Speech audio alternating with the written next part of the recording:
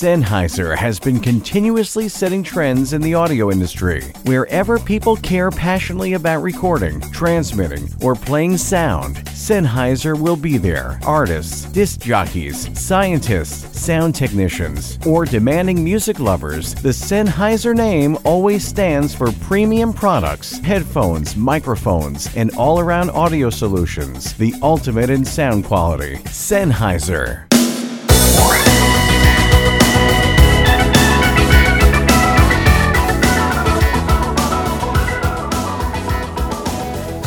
It's the Messiah Community Radio Talk Show. This is Michael James Lauren, your host, Randal Pinkett. Dr. Randal Pinkett, he was the winner of Season 4 of The Apprentice, the show's first minority winner.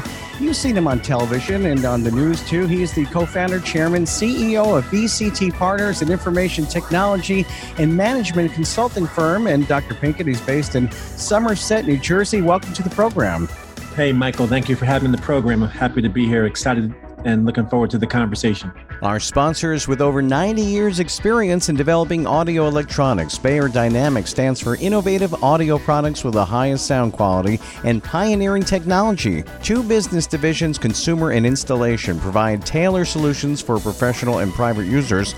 All products are developed in Germany and primarily manufactured by hand, from headphones to microphones and conference and interpretation systems. For more information, please visit north-america.bayerdynamic.com. And by Vocal Booth To Go carries a complete line of products and accessories specifically designed for voiceover actors, audio professionals, podcasters, producers, and studio owners to help them get professional results for their clients. It's your go-to place for sound treatment, soundproofing, portable and mobile vocal booths. Visit vocalbooth2go.com for more information. And Auralex Acoustics has one mission: to make you sound your best. Thousands of satisfied Auralex customers have experienced improved acoustics, along with free expert advice. Total sound control products from Auralex enjoy widespread use among prominent artists, producers, engineers, and corporations worldwide. Remember, it's not your gear, it's the room. Visit Auralex.com for more information. And great audio starts with great gear. And Zoom's 30-year reputation promises quality and affordability. Visit zoom-na.com today for recorders, audio interfaces, effects pedals, and more. We're Zoom, and we're for creators. Yeah, well, we all fell in love with you on television. I mean, can you ever live that down? I mean, the fact is you are the Apprentice winner, Season 4, and, you were one of the good guys. And then before, I don't know, it became kind of mayhem after that, but you won with class, and it seems like in everything that you do, you handle yourself with class. The book that you have, Black Faces and White Places, 10 Game-Changing Strategies to Achieve Success and Find Greatness. You did it with class. Isn't that the way to go? I would agree with you wholeheartedly, Michael. And it's interesting you raise that in the context of The Apprentice, because one of the things I learned having won the show and then taking on the assignment that I did for the year as a winner is that all that glitters is not gold. And although by societal standards, you may be successful because you're wealthy or you've got a large business, it's not just about what you've done, but how you've done it. And I was much younger when I competed on the show than I am now. It was 2005. So we're talking 14 years ago that I competed. So I was much younger, much less experienced, and was still learning the ways of business in the world. And it is the way to go. And I would argue that if you have to go another way in order to accomplish your goals or to be quote unquote successful, that's not success. Mm-hmm. And you've got to really look deeper as to the things that really matter in life.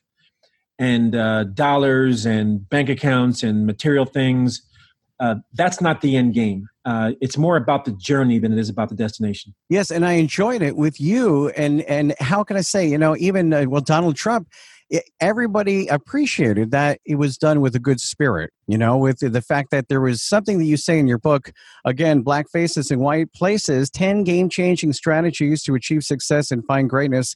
The word synergy, getting along, making the use of everyone's gifts and talents and treating everybody as a human being. You seem to have gotten that early on, that it's about getting along with one another. And the show just took a different turn after that. And it seemed like, reality television, that, as you said at the beginning, to win at all costs just didn't feel that good when you see other contestants.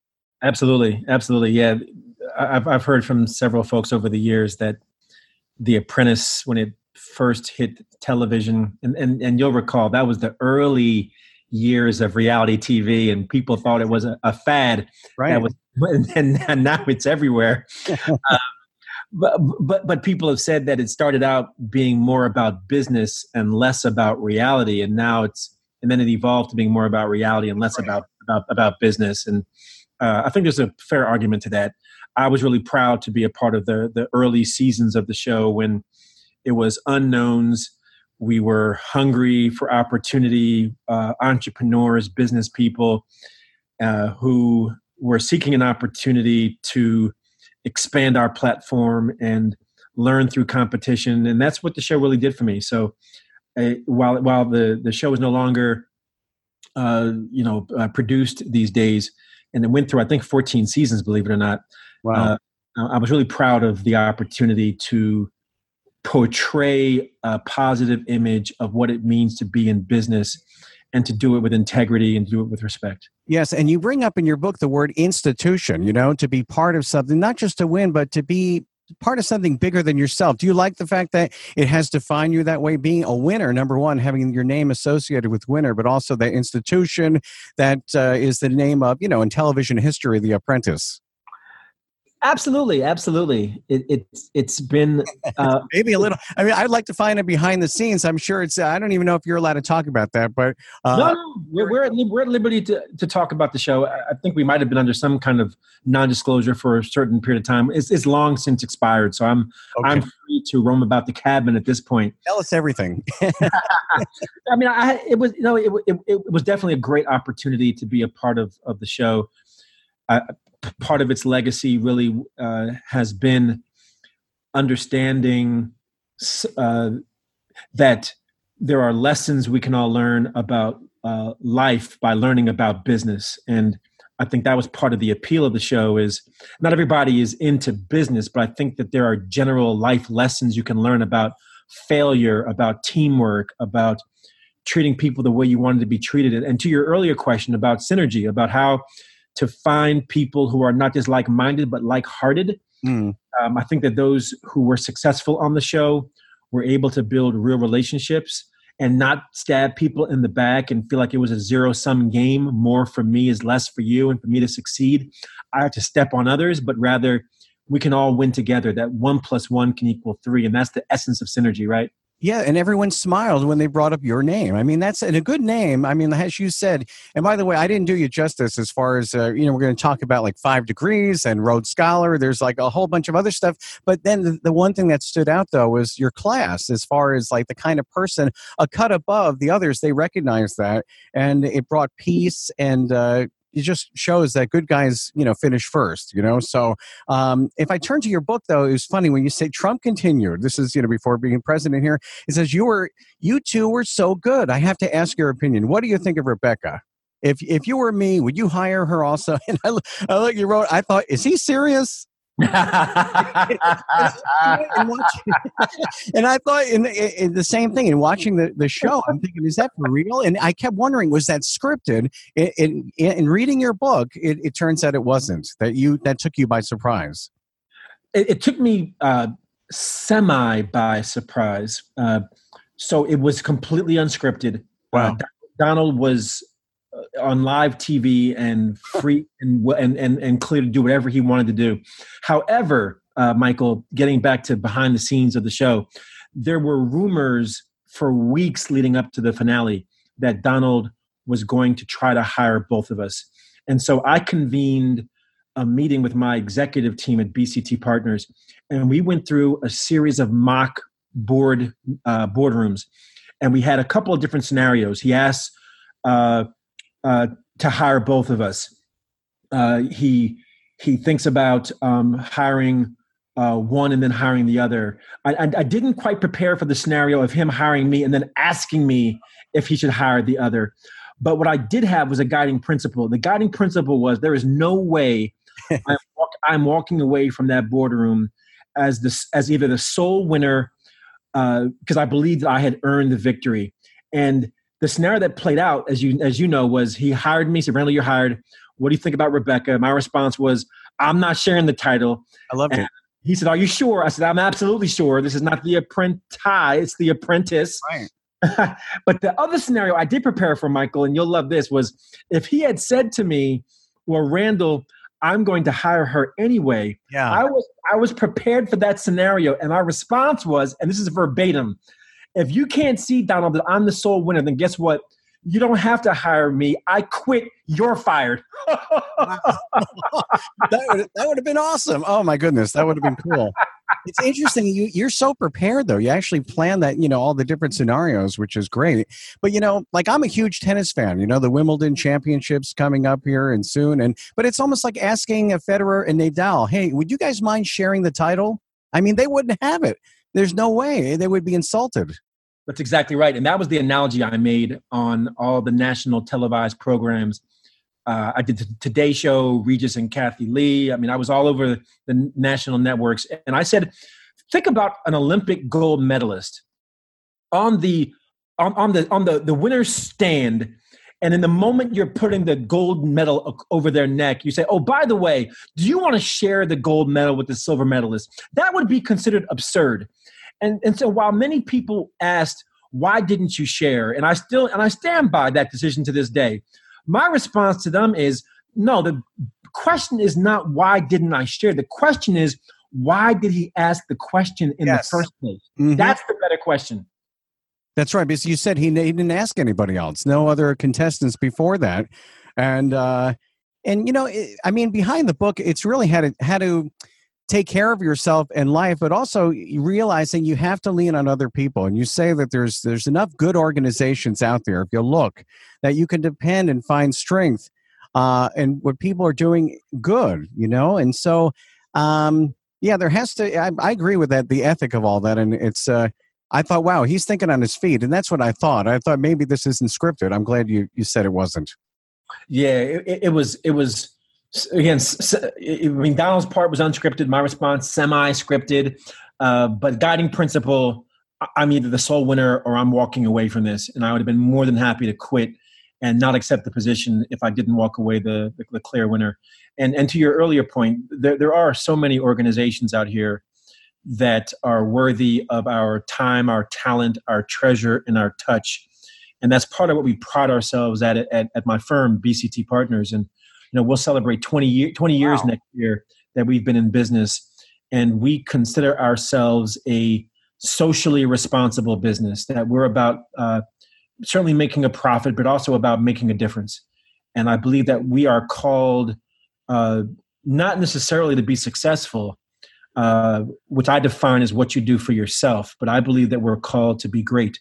And I define greatness as what you do for somebody else. I believe that's our true calling.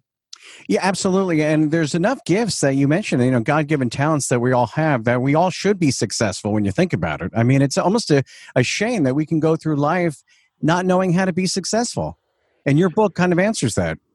We attempted to. We interviewed dozens of conventionally successful individuals across a number of different industries. We talked to the CEO of McDonald's. We talked to the president of the NAACP. We talked to renowned journalists. We talked to corporate executives, entrepreneurs, actors and actresses. We talked to a host of individuals and asked them, how did you achieve success and not lose a sense of who you are, not lose your grounding, not lose your humility, not lose a sense of responsibility and obligation to be of service to others. And that's how we came up, my co-author, Dr. Jeffrey Robinson, that's how we came up with the 10 game-changing strategies. And the subtitle is To Achieve Success and Find Greatness, because it's really twofold. It's how do you achieve success to accomplish something for yourself? And more importantly, how do you achieve greatness to do for others? And we think that the latter, the greatness, is really our emphasis in the book, is how do you accomplish that? Yeah, you mentioned that about greatness being, what is it, just a destination, but the journey is what you're all about. I mean, that's what life is. You mentioned that things are very fleeting, here today, gone tomorrow, per se, but it's what will last, your legacy. And you mentioned how it's important to think about your legacy and so forth. And also you seem to be a big fan of Stephen Covey. He had an impact, I guess, back then. Absolutely. Stephen Covey. So I've got three business partners, Lawrence Hibbert, Jeffrey Robinson, who I mentioned a moment ago, and Dallas Grundy. And when we were in college, we collectively read the 7 Habits of Highly Effective People by Stephen Covey. And thanks be to God, before he passed away just a few years ago, he wrote an endorsement for our book. Yes. Which was an incredible coming of circling around for someone who inspired us when we were in college, from his work, to then endorse our book, which was in many ways reminiscent of his work. I mean, he talked about 7 habits. We talked about 10 game-changing strategies. And there were other books that also inspired us. David Thomas, who's now president of Morehouse, wrote a book called The Making of Minority Executives. Ellis Coase wrote a book he used to write for the Washington Post called The Rage of a Privileged Class, which looked at minorities in corporate America in the 1960s, 1970s.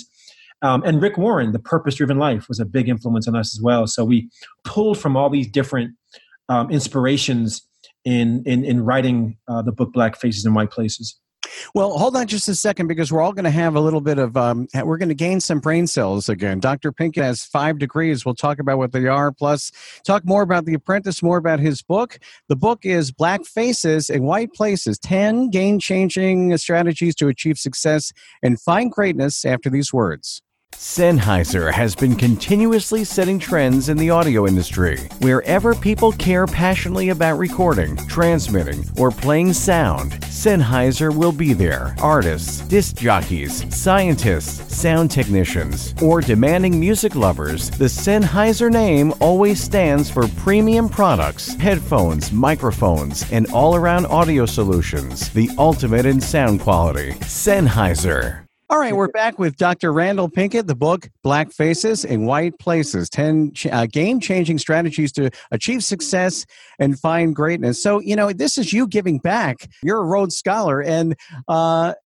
you could kind of just live for you, make the money, but that's not your role at all. It seems giving back is what you've done. And now this is for black or white, but the focus is that a lot of times, I'm sure African Americans, they can get left behind, overlooked, marginalized, and you teach people how to soar in your book. And so tell our audience what it means as far as you writing this book, the inception of it. Absolutely. So we originally envisioned this project as being autobiographical. Dr. Robinson and I were looking to tell our story of having been Black faces in many white places, from grade school to college to grad school to business. We have found ourselves as one of the few or the only persons of color. The same was true for The Apprentice. There were 7 seasons of The Apprentice.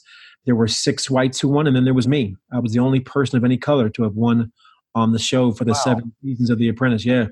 So I've become accustomed to those circumstances. And what we've learned is what others have learned is that when you're in that situation, whether you're the only woman in an all-male environment, the only Christian in a secular environment, the only person of color in an all-white environment, is that the proclivity can be to adopt the culture of the majority, to feel like you have to do that to fit in or to be accepted. And our argument is quite the opposite. No, don't eschew your culture and adopt the majority, but rather hold on to your culture dearly. Hold on to your religion, hold on to your gender, Yes. hold on to your ethnicity, hold on to all those things that constitute your identity, not only because that's being true to yourself, most importantly, but also because if I were to extrapolate, it also gives you a unique competitive advantage, because now you're able to see things that others can't see because of your culture. Do things others can't do because of your culture. Have a perspective on the world that others can't have because of your culture. And if you don't tap into it, you're missing the opportunity for your difference to be an asset. And that was the basis of the book. We said, okay, well, look, rather than making it autobiographical, let's talk to others who have had the same experience, learn from them as well as our experiences, and then distill that down into lessons that are generalizable for all.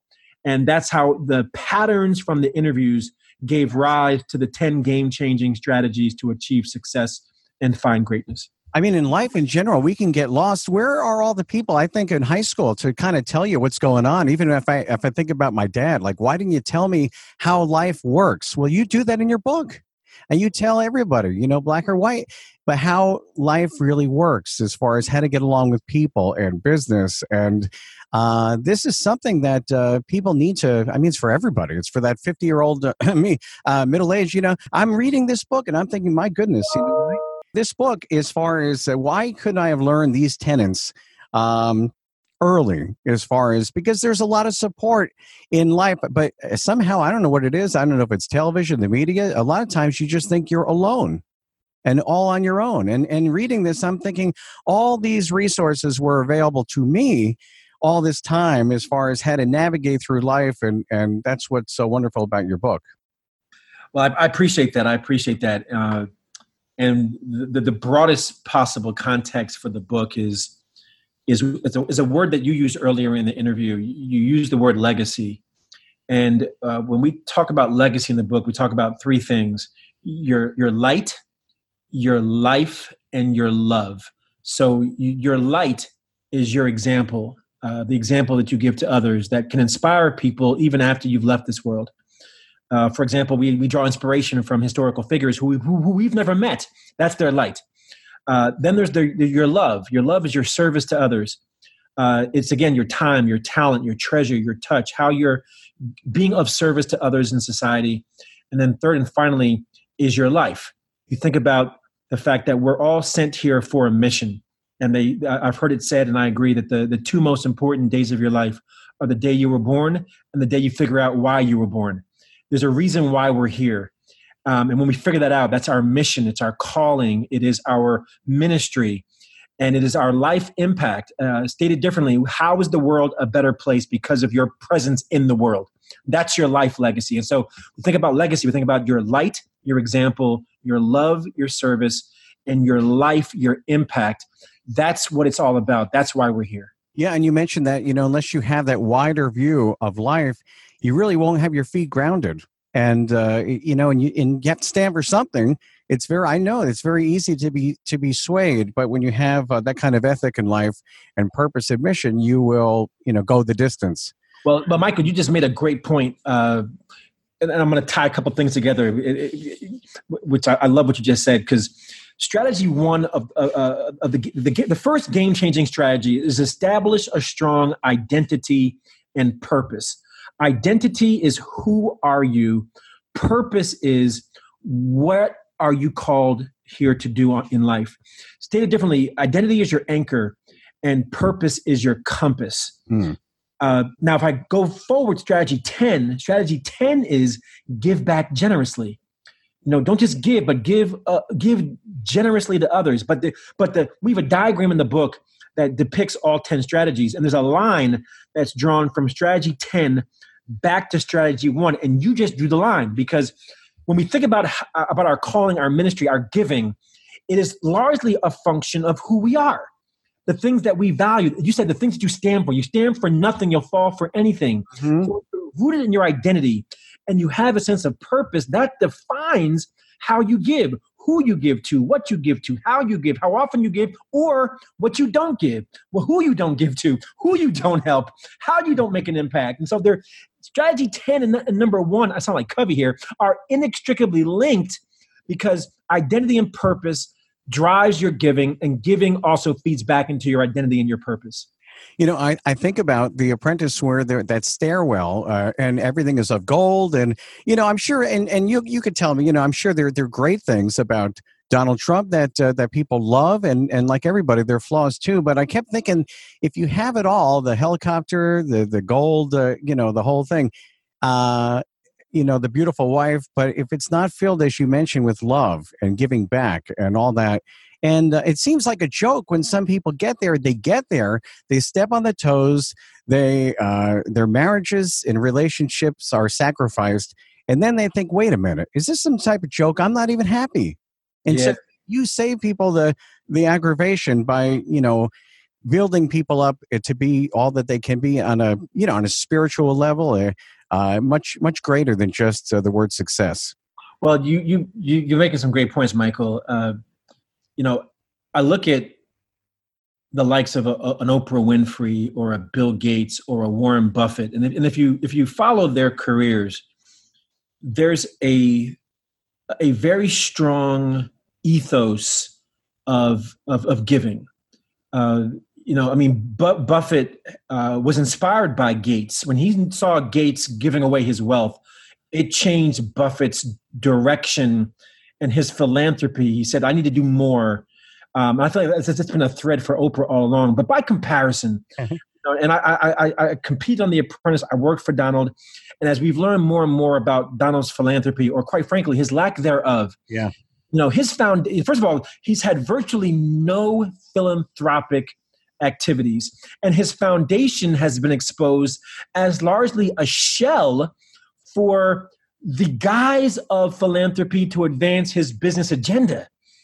And so to imagine, kind of positioning oneself, bolstering oneself as the biggest, the smartest, the baddest, the richest, the most successful person, and that's not me, that's Donald talking, yet and still you have no philanthropy, no legacy of giving, and compounded by that which could have been the vehicle is only on a front to continue your business agenda. That's not the model of success or greatness that I think is a laudable model. Yeah, weren't there two people, Ananias and Sapphira? And you talk about adopting that business model, if you will, and it didn't turn out well, because it was all self-serving to give half the price back or hold on to half of it and so forth. But you've been outspoken in the media, certainly. But it's weird. I look at all the people who are on The Apprentice. I'm talking about I'm trying to say Donnie Deutsch, is it, for the advertising, and all these people were Donald Trump's friends. And then it's incredible what happens when becoming president, and these people are talking badly or have things to say, but it becomes, I don't know. I mean, it's a tough job. First of all, I've never been, the president of the United States, but it certainly divides people. And, but a lot of people were outspoken and continue to be. I guess it's because mainly people expect a high standard. I always wonder if people are being put up to it, producers saying, say this or say that, or just how much of it. I mean, to this day, you have a very successful firm, once again, and other ventures, but BCT Partners, a multi-million-dollar, research, consulting, training, technology, analytics firm. Again, it's in Newark, New Jersey. Are you surprised that people will continue, though, to just ask about the behind the scenes of the show? The Apprentice? No, I don't mind it at all. Again, I'm proud of my run on The Apprentice, and it remains to our opening of this interview. It remains the accomplishment that has made my name more widely recognized, despite my 5 academic degrees from Rutgers and Oxford and MIT, and my Rhodes Scholarship, and NCAA academic All-American, Hall of Fame. I mean, the list goes on. But, I'll attest, Michael, I got an honorary degree an honorary doctorate, rather, from New Jersey Institute of Technology. Thousands of people in this stadium during the graduation ceremony, and they introduced the other honorary doctorate recipients. And one of the people who got an honorary doctorate was a guy who invented the catalytic converter, I think it was called, which is like a huge innovation in the automobile industry. So they're announcing all these great luminaries, and they're getting the kind of warm applause. And then they introduce me, and they say, Randal Pinkett, Rhodes Scholar, warm applause. Randal Pinkett, 5 degrees, warm applause. Randal Pinkett, businessman, warm applause. Randal Pinkett, winner of The Apprentice. The crowd went crazy. It's exciting. The whole thing was exciting. And did you watch? It's a wonderful honor, but you won with class, and it stood out from the other candidates in seasons to come. Did you continue to watch, or did you say, nah, I know what goes on, or were you a fan of the show altogether? So after I won, I returned for the next few seasons as a boardroom advisor to Donald. So I actually had a recurring role on the show after winning the show. I came back to judge other teams. I came back for finales. I came back as one of the quote unquote rewards for the winning team. Like, you win this task, you get to meet with prior winners. So I continue to watch in as much as I continue to be involved. But when they turned it over to Celebrity Apprentice, which was a whole new format for the show, like you and like others, I started to lose interest. And so I didn't carry the show out till its conclusion. But while it remained the original format of The Apprentice, I was involved in subsequent seasons of that show. I turned to my wife. I said, "Does it seem like after Dr. Pinkett, after Randal, does it seem like people are dumber?" I mean, it just, when I look at Bill Rancic and the others, and tell me if it's not true, but it really seemed that they had really smart people along with yourself. And then it kind of, I don't know, at least the way that people were portrayed, I was surprised. The show allowed you to get into the inner workings of people, how they think and how they strategize. And I couldn't tell if people were smarter or dumber. I hate to put it in those terms.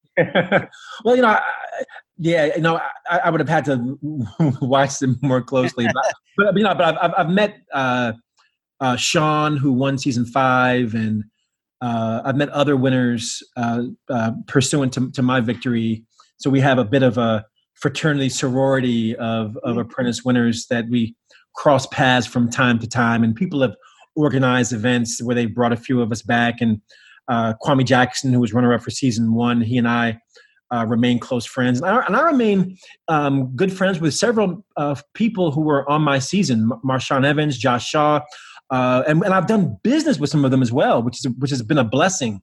So the show has had a ripple effect beyond giving me a platform for writing books and keynote speaking and doing appearances and endorsements and supporting charitable causes. I've made some great relationships over the years that have lasted. And again, I was on the show 14 years ago, which is hard for me to believe. But wow. By the way, I'm sorry to interrupt. You don't age. I meant to say that. You do not age. I looked at what you look like now, and maybe it would look like 2 years older. I appreciate that, Michael. I appreciate that. I was like, that can't be. I mean, unbelievable. And can I ask you too? I just want to ask you. What is the nicest thing that you can say about Donald Trump, about the president of the United States now? What was the one thing that you were surprised about, that you liked about him?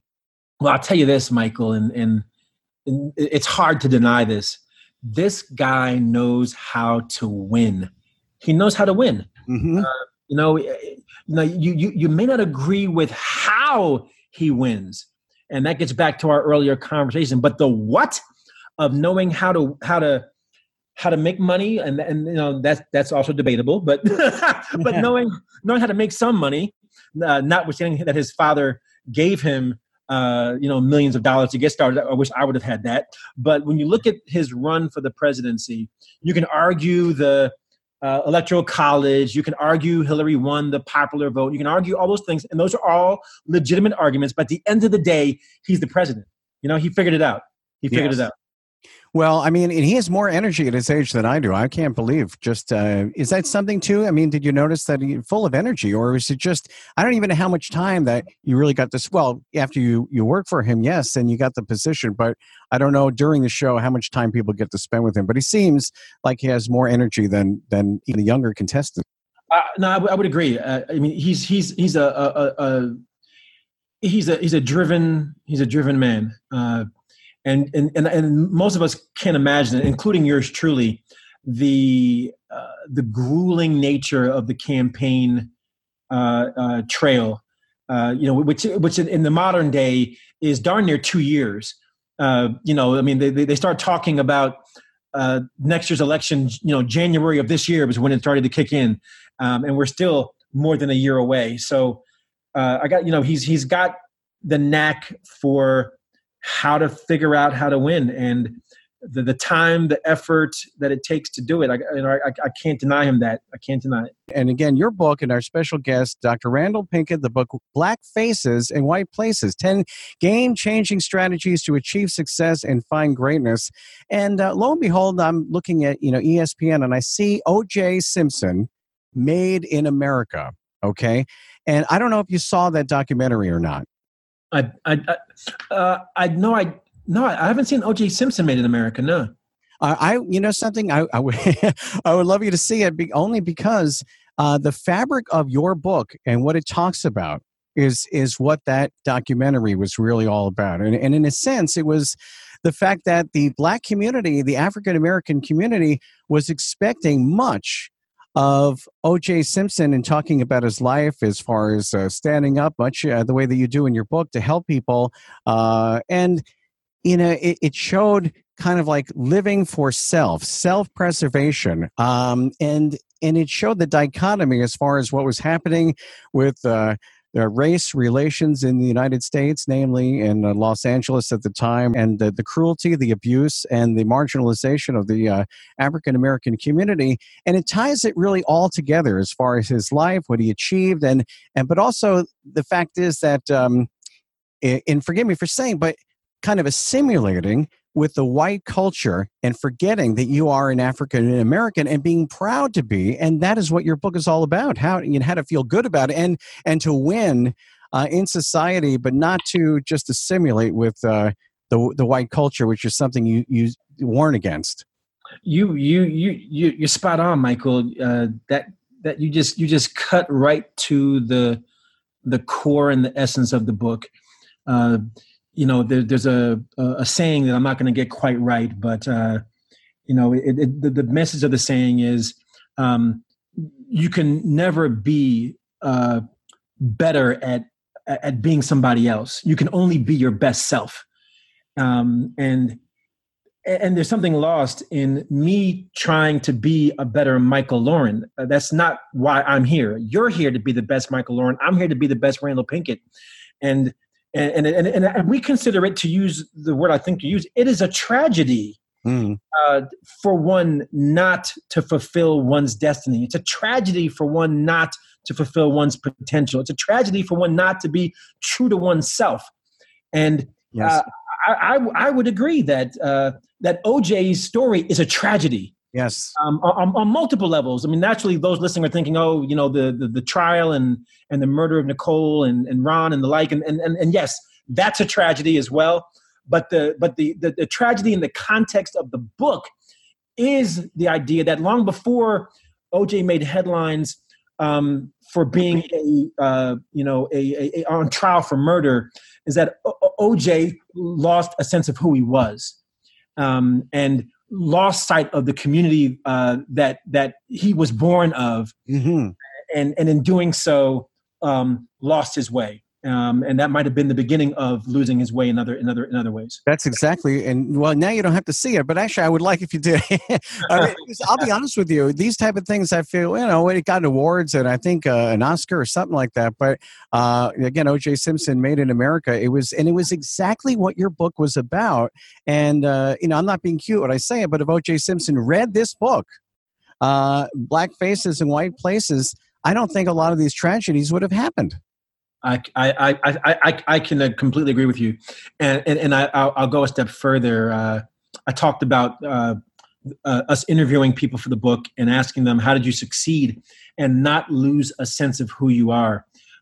Dr. Robinson and I, our hope, our prayer is that this book can help to affirm others who may be questioning or challenged or wrestling with their identity, and saying, do I need to change to succeed? Do I need to change to fit in? Do I need to change to reach a certain level? And our message is unequivocally no.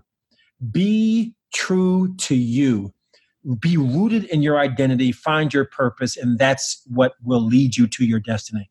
You mentioned that as an African American in your book, you've heard the adage that you need to work twice as hard as white counterparts to succeed. So you play, quote unquote, the game and anticipate being rewarded for your talents and hard work. Now you're up for a prize, promotion, landmark business deal, or other professional breakthrough. And it said, this is your moment. Take it. I love it. I mean, I wrote it too, so I'm biased, but I love it. That's exactly right. That is the crossroads that we believe so many people come to. and we've gone out and we've done trainings on the book. I've done keynote speeches on the book. I've done interviews in the book, and I've met so many people in my travels that have offered such wonderful feedback that they've come to that crossroad of wrestling with their identity personally and societally. And we're all trying to find our place. We're all trying to find where we fit in. Yes. It dates back to our upbringing and it traverses into our adulthood. And we're just hoping that the message that we can send loud and clear is that, just be you. Just be you. And can I just say, I mean, when you see an African-American succeed, a billionaire, a millionaire, and do you feel like, there should be more? I mean, there are a lot, but I mean, you champion the African-American to, the cause to be a winner and to not be held back. Don't ever feel held back or anything like that. No, that's absolutely right. That's absolutely right. My experience, even to this day, is that I still find myself in situations, despite my credentials and my accomplishments, where I have to be twice as good as my counterparts. I have to overcome twice as many obstacles, and I don't say that as if it's a burden.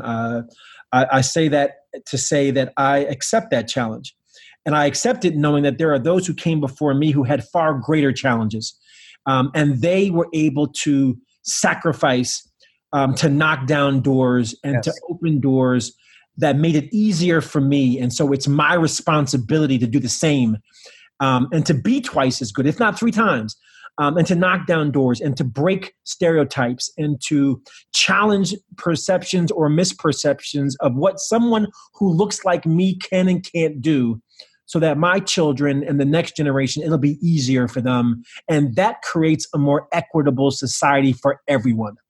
This is no fluff book. Your book, Black Faces and White Places, 10 game-changing strategies to achieve success and find greatness. If I could Cuisinart the 5 degrees that you have, right, and being a Rhodes Scholar, and you could give it to people, as far as how to succeed in business, it would be your book. It really would. And so, it examines a social responsibility, institution building, long-standing traditions of giving throughout African-American culture and history. You're a gem of a man in the way that you give back. And, we're just so proud to have you on the show. The season 4 Apprentice winner. You'll never get over that because people will always, like you said, applaud Dr. Randal. Pinkett has been our special guest. We so appreciate you being on the program. Thank you, Michael. I appreciate you, your voice, what you and this show represents. So continue to shine light on these kinds of conversations. And thank you so much for the blessing of the opportunity to be in dialogue with you on this occasion. Our sponsors with over 90 years experience in developing audio electronics. Bayer Dynamics stands for innovative audio products with the highest sound quality and pioneering technology. 2 business divisions, consumer and installation, provide tailored solutions for professional and private users. All products are developed in Germany and primarily manufactured by hand, from headphones to microphones and conference and interpretation systems. For more information, please visit north-america.bayerdynamic.com. And by Vocal Booth To Go carries a complete line of products and accessories specifically designed for voiceover actors, audio professionals, podcasters, producers, and studio owners to help them get professional results for their clients. It's your go-to place for sound treatment, soundproofing, portable and mobile vocal booths. Visit vocalboothtogo.com for more information. And Auralex Acoustics has one mission: to make you sound your best. Thousands of satisfied Auralex customers have experienced improved acoustics, along with free expert advice. Total sound control products from Auralex enjoy widespread use among prominent artists, producers, engineers, and corporations worldwide. Remember, it's not your gear, it's the room. Visit Auralex.com for more information. And great audio starts with great gear, and Zoom's 30-year reputation promises quality and affordability. Visit zoom-na.com today for recorders, audio interfaces, effects pedals, and more. We're Zoom, and we're for creators.